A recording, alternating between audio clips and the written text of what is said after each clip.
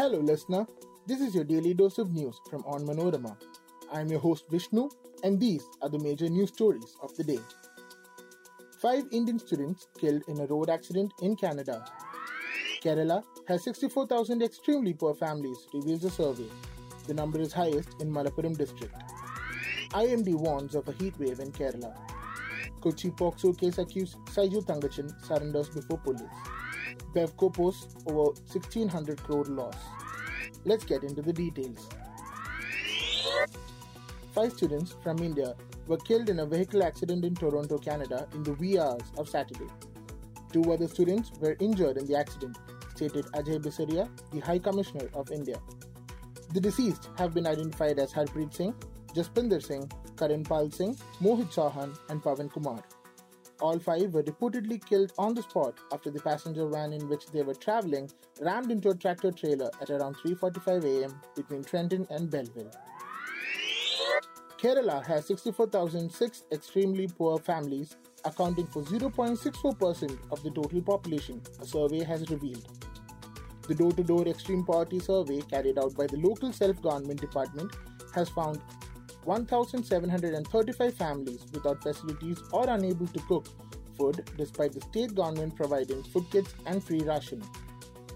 The state also has 1,622 families with bedridden members suffering from cancer and other terminal diseases. This was the first survey conducted by an Indian state. The aim of the survey is to alleviate extreme poverty in Kerala.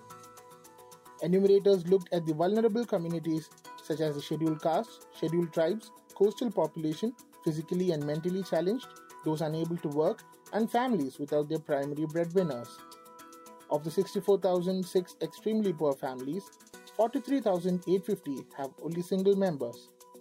The survey also found 12,763 scheduled caste and 3,021 scheduled tribe families and 2,737 coastal families living in extremely poor conditions. Malappuram district has the highest number of extremely poor families at 8,553, followed by Thiruvananthapuram at 7,278. The Indian Meteorological Department has warned that several districts in Kerala will experience heat waves in the coming days.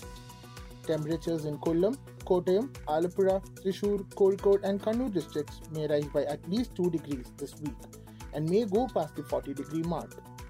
A 33% drop in rainfall compared to the average rainfall and dry northeasterly winds are the reasons for the likely rise in temperature, said K. Santosh, IMD Director, Thiruvananthapuram. Saiju Thangachan, the second accused in a POCSO case linked to the number 18 hotel in Fort Kochi, surrendered before the police on Monday. The High Court had earlier rejected Saiju's anticipatory bail plea in the case.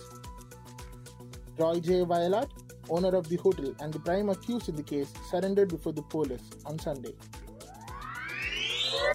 The Kerala State Beverages Corporation, popularly known as Bevco, has posted a loss of Rs 1,608.17 crore in revenue during the year 2020-21, according to the Bureau of Public Enterprises.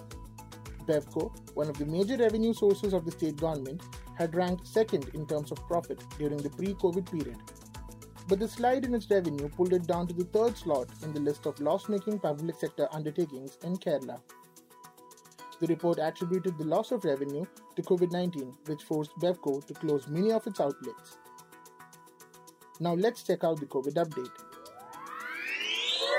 India on Monday saw a further dip in daily COVID-19 cases as 2,503 new cases pushed the overall tally to 4,29,93,494.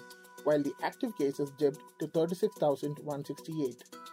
The death toll climbed to 5,15,877, with 27 more fatalities, according to the Union Health Ministry. Both the daily and weekly positivity rate was recorded at 0.47%. That brings us to the end of this episode. Be sure to come back tomorrow. As always, thanks for listening to Daily News Dose.